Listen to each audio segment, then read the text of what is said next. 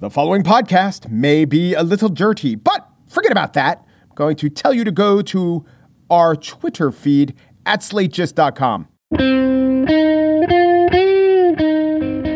It's Wednesday, June 3rd, 2020. From Slate, it's The Gist. I'm Mike Pesca. Mark Esper, Secretary of Defense, was dragooned, military term, into a photo op with Donald Trump, made possible by tear gassing peaceful protesters.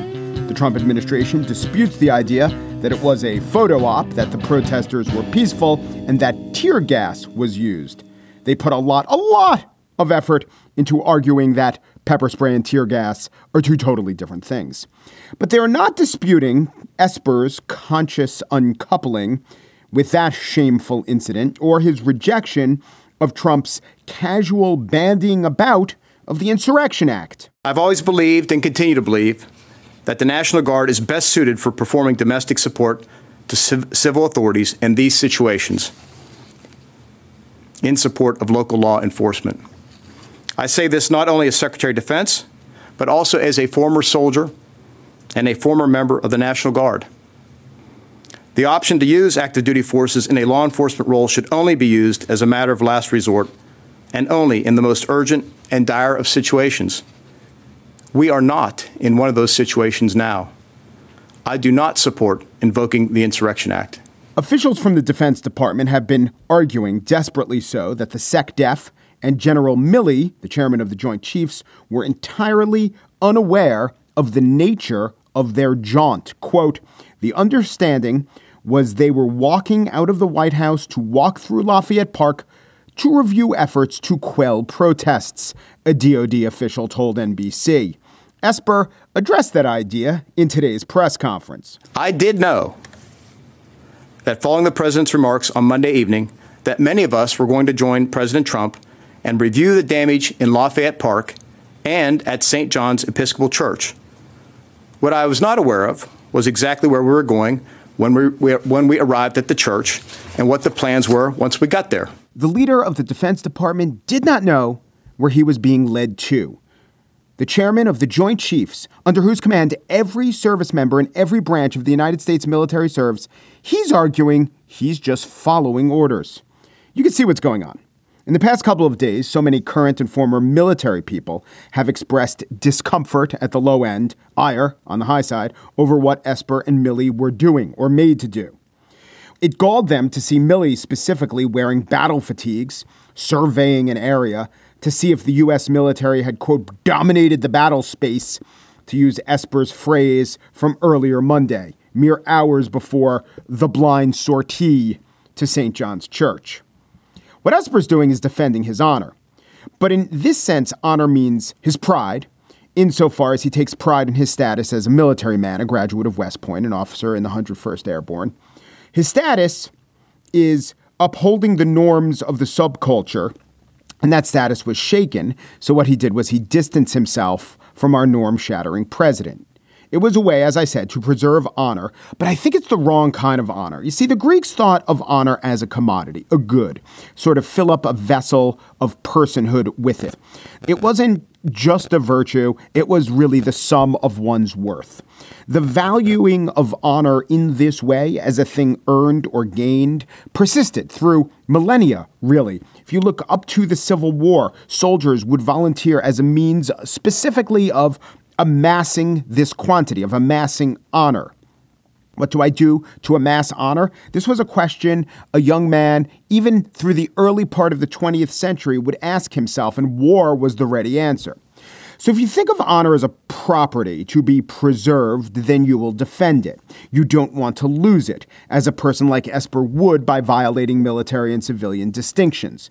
But if you look at honor less like, hit points in Dungeons and Dragons or a chalice that can spill onto the floor, if you look at it more like a Christian would look at the idea of morality or a Buddhist would look at Dharma, it takes on a different sheen.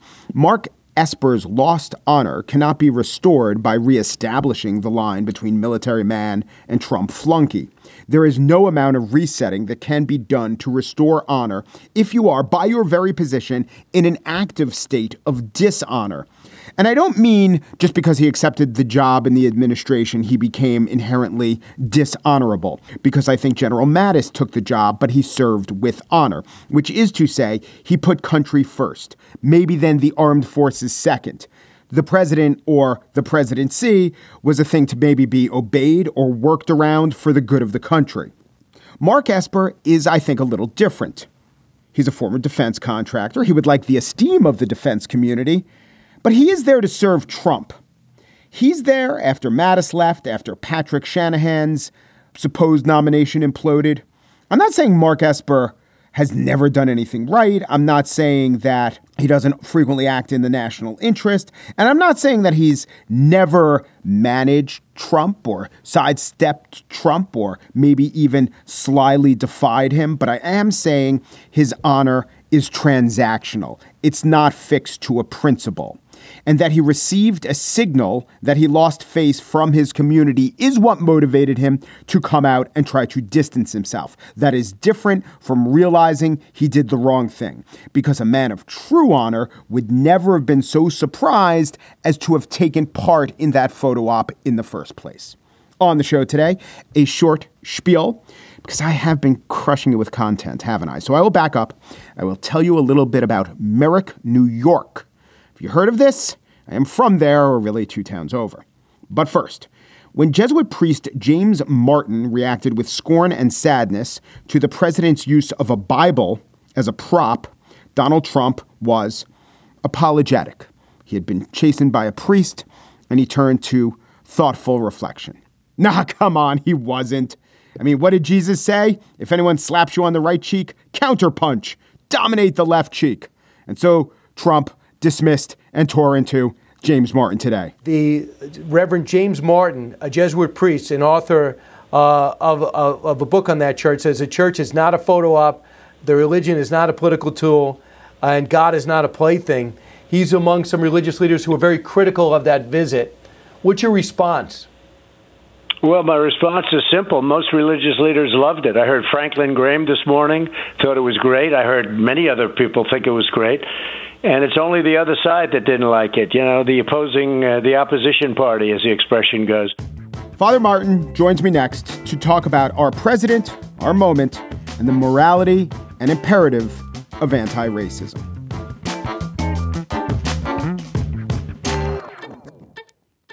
When President Trump visited St. John's Episcopal Church for what is, let us be clear, a photo op, the Episcopal bishops objected. When he visited St. John Paul II National Shrine in Washington, D.C., the Catholic Archbishop of Washington, Wilton Gregory, said, "I find it baffling and reprehensible that any Catholic facility would allow itself to be so egregiously misused and manipulated in a fashion that violates our religious principles."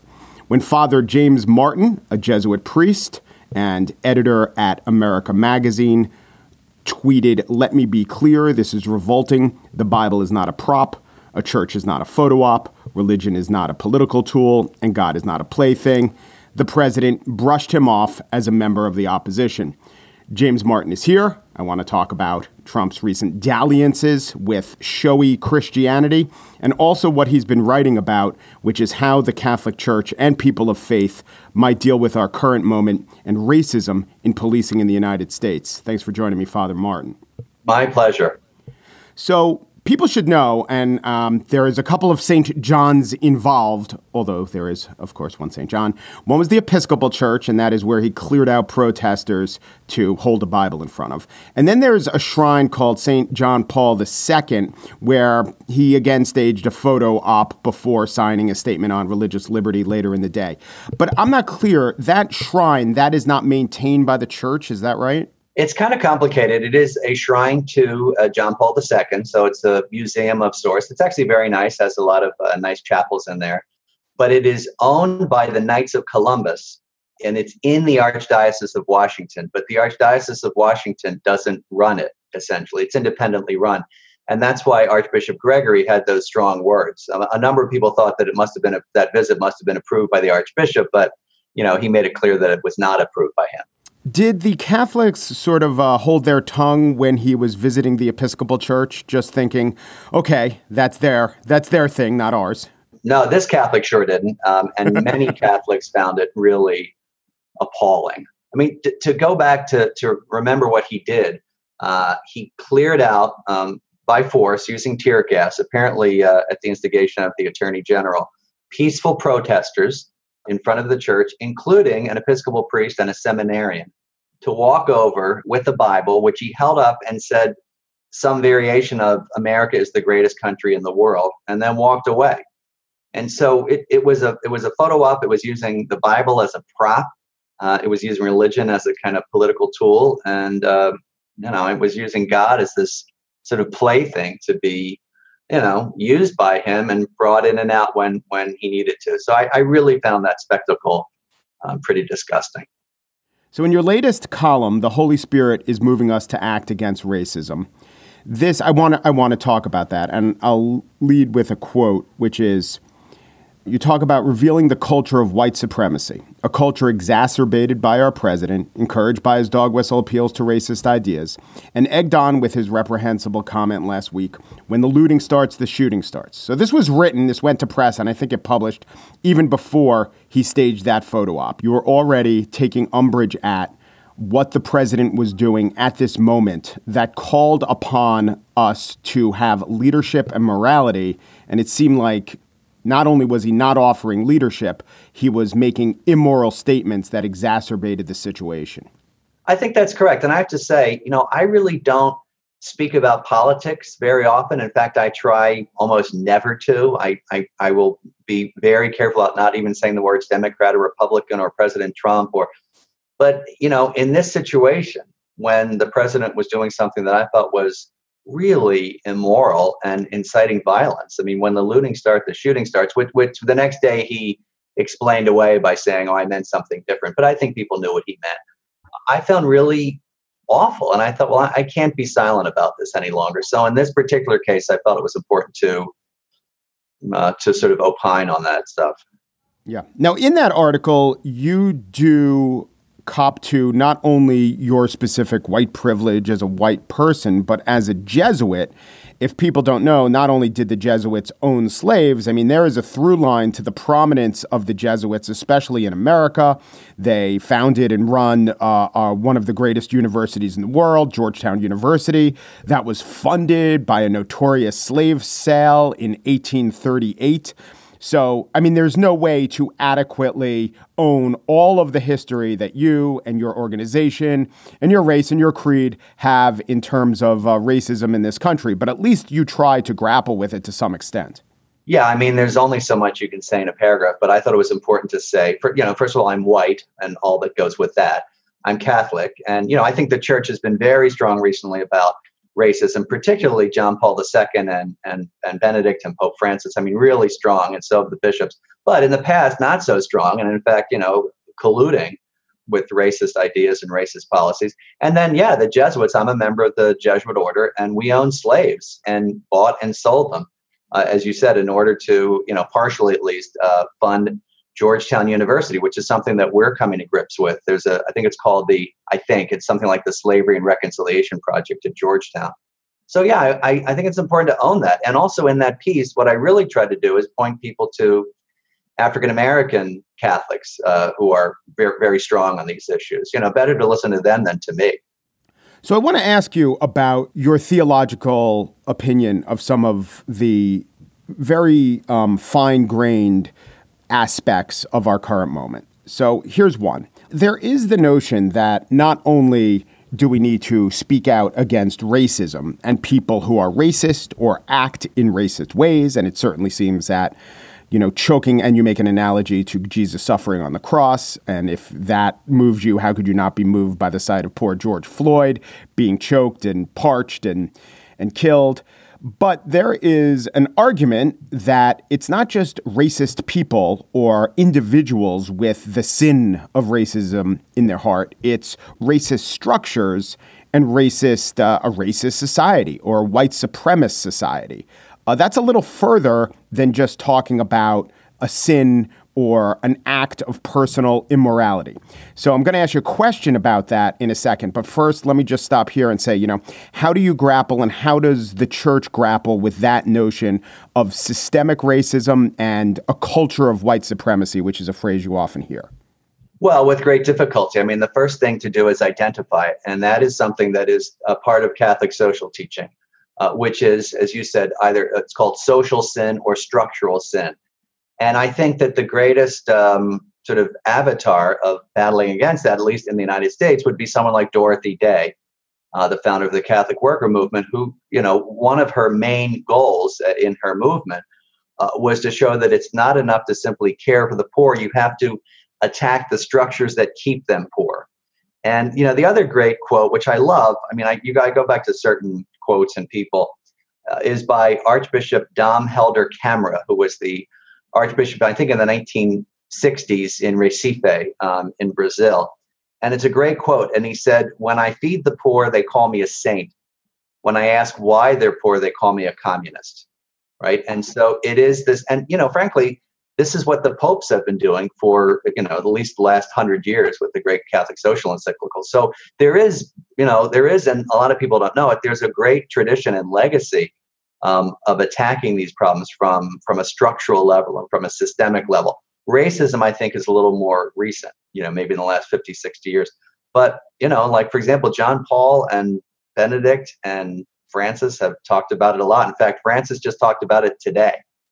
So I think it's a really helpful concept for people, right? That idea that what is keeping these people poor and what structures, help racism to persist. So I'm imagining that somewhere there is a protester, probably hundreds or thousands of them, who are Catholics, who are maybe devout Catholics, who think that and this person thinks that the whole system is rotten, the whole system of policing is rotten and needs to be uprooted fully. And then somewhere, maybe standing across from that person is a policeman, a police officer. And this person is also a devout Catholic. And because he thinks that the actions of that officer or officers in Minnesota were immoral and says to himself, I would never do that. And also maybe says to himself, but I know my brothers in blue and I know their morality, and disagrees with that idea of uprooting it root and branch. What would the church say? What would your theology say about squaring those two ideas that are in conflict with each other, in a Catholic way? Well, I think it's a Catholic way, but it's also just a sort of a regular moral way. One of the things to do with that police officer or someone who doesn't understand structural sin or social sin is to educate that person. Right. And so that person may believe that, and have a good heart and be, trying to be a good Catholic and a good Christian and a good person, but not understand it. Right. And so a lot of it is ignorance. Right. And it's a kind of unwillingness to go there. I think, one of the people that has been the most helpful for me is also a friend. His name is Father Brian Massengale. And I talk about his work in that article I wrote. Yeah, I think you linked to a sermon or a speech he gave, and I watched it. Correct. And he also had an article in National Catholic Reporter. And one of the things that I found super helpful and also challenging is he said that the limits of this discussion are defined by what makes white people comfortable, which I just found really revelatory. And so, this fictional police officer we're talking about might be uncomfortable if you bring things up like, well, how do you think that, you advance so quickly? And what do you think about the fact that, there's an entire Black underclass? Where did that come from? It's not just individuals, right? And it's not just a kind of, individual racism. It's a whole system that keeps them that way. So it's education. And I tend to think that when people are educated, they really can have their minds open. And for me, it's a long answer to your question. For me, I think what helps the most are stories. I think that this is why Jesus taught in stories. So stories of, for example, African Americans that have worked hard, but have met obstacles at every turn. If you can introduce that person to stories and real people, I think that has the possibility of changing hearts. So I'm going to ask you about a couple of slogans of protesters or Black Lives Matter, and just give me your opinion or what you think the church says about it, how you say about minister to me is what I'm saying. One is this: silence equals violence. What do you think of that? I don't, it's hard for me to react. I'm not sure. I'll be honest. I'm not sure I understand what that means. What does that mean? I think that means the idea of standing aside and doing nothing or saying nothing is perpetuating the harm and perpetuating the violence. I mean, I would say in general that's accurate. I mean, it's ironic, when I think of silence, I think of prayer, right? So I don't think prayer leads to violence, but I think, I think not doing something and not standing up for people, yes, can lead to violence. I don't think it always does. I mean, if look, you're talking to a Catholic, if you're a nun in a contemplative order and you're praying for these people, I don't think that leads to violence. But in general, I understand the import of that saying. Other than BLM or some RIP George Floyd, the most prominent piece of graffiti is ACAB, which stands for either all cops are bad or all cops are, and then a not nice word I don't want to say to a priest, but you know what I'm going for. But what about this idea, all cops are bad, even if maybe the person expressing it doesn't literally mean it, or maybe they do. Maybe the point is talking about if you're involved and in any way upholding this system, you're bad and don't deserve the benefit of the doubt of being a good person. What would you say about that? Yeah, I don't agree with all cops are bad because all cops are not bad. I mean, so I hate to say it, and I don't mean to criticize you, but I think sometimes these slogans, they can be helpful in terms of galvanizing us, but sometimes they're not accurate. So, for example, silence doesn't always lead to violence. Silence can lead to prayer and solidarity. All cops clearly are not bad. I mean, I have a police officer in my family. He's not bad.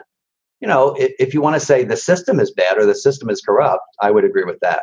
But then what does it lead one to do, to act about that? Well, I think that depends on who you are, right? I mean, there's a concept in Jesuit spirituality called discernment. So there's not one size fits all. All right. So what if you are an 85-year-old homebound person? What can you, and you're disabled? Okay. What can you do? Well, you can do something different than a sort of able-bodied young person, of means, right? What does it mean for what does the African-American person feel called to do? It might be different than someone else feels called to do. So I think you try to do what you can where you are, right? Does it mean that everybody has to go out and protest on the streets? Not necessarily, not the way I see it. It could be someone who's working behind the scenes. So, but I think everyone has to do something. And certainly everyone can educate themselves. I think the metanoia or the conversion of minds and hearts really comes from educating oneself and opening oneself up. Look, this is one reason Jesus taught in stories. Right? When he is asked, what is the kingdom of God? He doesn't say, well, he doesn't pull out a PowerPoint presentation and say, here's the 10 things that make up the kingdom of God. He said, it's like a mustard seed that grows.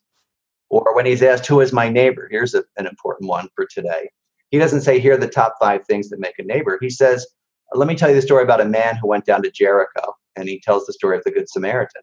So it's stories for me that really convert. And I think everyone, no matter who you are, I think this is really key. Everyone can open themselves up to stories and to individuals and to people. Because, like this fictional 85-year-old disabled homebound man might not know any African-American people, but he can certainly read about them and learn about them and try the best he can to open his mind.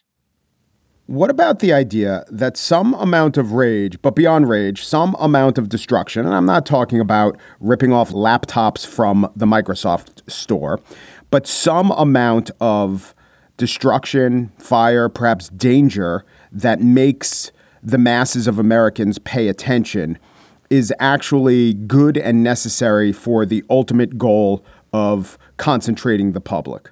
I have to say, I'm just going to be honest with you. I really struggle with that. And I've been thinking about that a lot. My great hero in all of this, like a lot of people, is the Reverend Dr. Martin Luther King, who was an apostle of nonviolence. And I have to say, I try to follow that. The Pope today talked about nonviolence. By the same token, you look at something like the Stonewall riots, right? Which, where the gay men and trans people and I assume lesbians and the LGBT community at Stonewall, rioted, right? And it was violent. And that's one of the things that led to the current sort of understanding of LGBT people and their sort of greater welcome into society, which that's one of my ministries, by the way. So, I'll just say this. I struggle with that. I would say, I think it has to be seen in a context. I'm not excusing violence, but I can say that, I try to understand. I'm not African American. I try to understand the rage. This is 400 years of pent up rage. So those are the things I'm struggling with. But I would say for me right now, I opt for nonviolence. Is there a breaking point, or is there a series of events that you envision might tip you to the other side?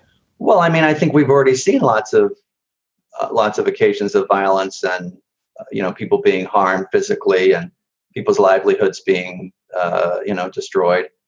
But again, I would say two things. One, I think you need to ask an African American how they feel about that. I think that's the first thing. And two, I think we need to see this in a context.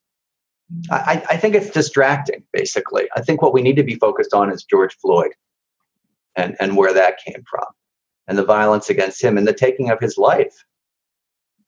So, but I'll just be honest with you. And this is a very sort of honest answer. I struggle with that. I'm struggling with that right now. But I said, as I said before, I opt right now for nonviolence. And so did all my heroes. I mean, most importantly, Jesus. But look, hey, Jesus, when he was angry, turned over the tables in the temple and made, the gospel say, a whip of cords and drove the money changers out. So he was physical in his response to what he saw as the desecration of the temple. And frankly, there is something that is just as sacred, if not more sacred, which is a man's life, which was being desecrated, right? So we have to remember these things. We can't, the Gospels and Jesus's example is sort of very multivalent. Yes, he's nonviolent. He doesn't respond in terms of the crucifixion, but he turns those tables over and he makes a whip of cords. Right? This is one of the things that got him in trouble and led to his crucifixion. Yeah. Did he ever, I don't know all my Gospels or all the translations. Every once in a while you write and you say, in the original Greek, it's actually much stronger. Did he ever say essentially that wasn't his finest moment, or, okay, I got my temper got the best of me? He definitely did not say that. He didn't say it. It was also symbolic. It was a symbolic cleansing of the temple, it was called. But, he gets angry. He's a human being. He gets angry in the Gospels. He gets angry at the disciples. He gets frustrated. He calls Herod a fox. He tells a fig tree to, kind of wither up and die, and it does. So he's a human being. But I think we need to look carefully, and you can't just sort of pick out one incident and say, therefore, we should all be making a whip of cords and beating people. His whole life really was about love, forgiveness, mercy, and the more important thing to look at, I think, for me, is his message of how he reached out to people in the margins, which is what we need to be doing right now. James Martin is a Jesuit priest, an author, and the editor-at-large of America Magazine, which, if you don't read or check it out, and you're slightly interested in the thinkings of the Jesuits or Reverend Martin, I would recommend it. It is an interesting prism into one way to look at our society. Thank you so much, Reverend Martin. My pleasure. Thank you.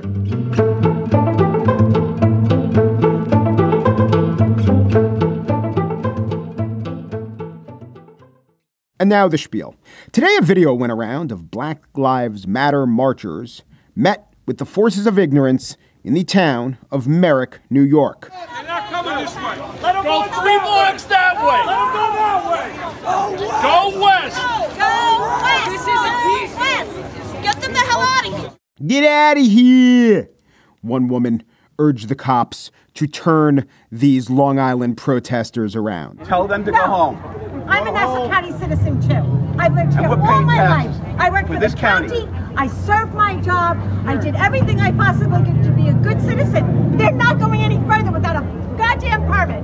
Actually, I worked for the county too. And I am a good citizen.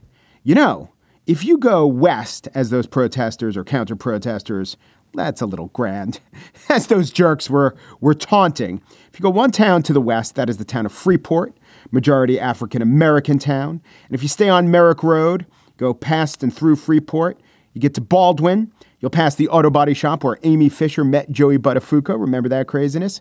And now you're in the place that I grew up. In fact, you're right near the driveway I was born. Take a left, 1 block. There it is, the house my parents still live in. when they're not hunkering down in Las Vegas because there's a pandemic. In 2016, the vote in the exact district where those stupid forces of get out of here were assembled was 138 Donald Trump, 133 Hillary Clinton.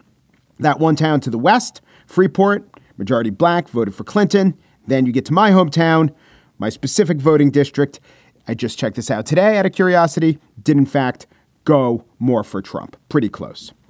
I'm not here to defend that area where I grew up. I left for a reason. I'm not here to defend Merrick. I have no kinship with Merrick residents, be they Calhoun Colts, JFK Cougars, or Mepham Pirates. Like I said, a reason that I left. But online, the sentiment about Merrick was, well, I'll read one tweet. What an embarrassment. I've never been more ashamed to be from Long Island. Or this Twitter user got almost 2,000 likes. So my hometown, Merrick, he meant, stopped a peaceful BLM walk last night. Cops wouldn't protect them, so they had to end their peaceful march. Nothing uplifting to say here. Merrick has always been racist as fuck, and the most racist kids from town are now in the NYPD. Actually, much of what he said wasn't true. In fact, all that can be checked wasn't true. The matter was resolved. The marchers were allowed to march on, and they did receive police protection in that march.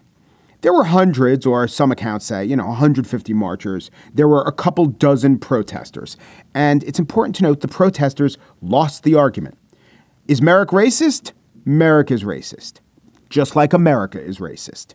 The people marching, black, white, brown, they actually come from the very communities that also produce the jeering ignoramuses. In some cases, I would venture to say they come from the very houses. Maybe not the houses of those specific hectoring goons, but very similar goons. And it puzzles me that people are puzzled by the presence of such hateful, mocking, probable xenophobes.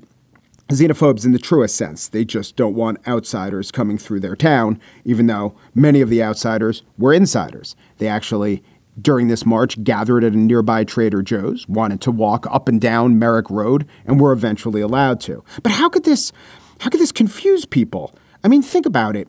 Why is there a Black Lives Matter movement? Why do police kill black people? Why is reform all but impossible? How do you think a power structure perpetuates in what is at least a somewhat representative democracy if there's not plenty of backing from the people? I'm sad this sentiment exists to the extent that it does.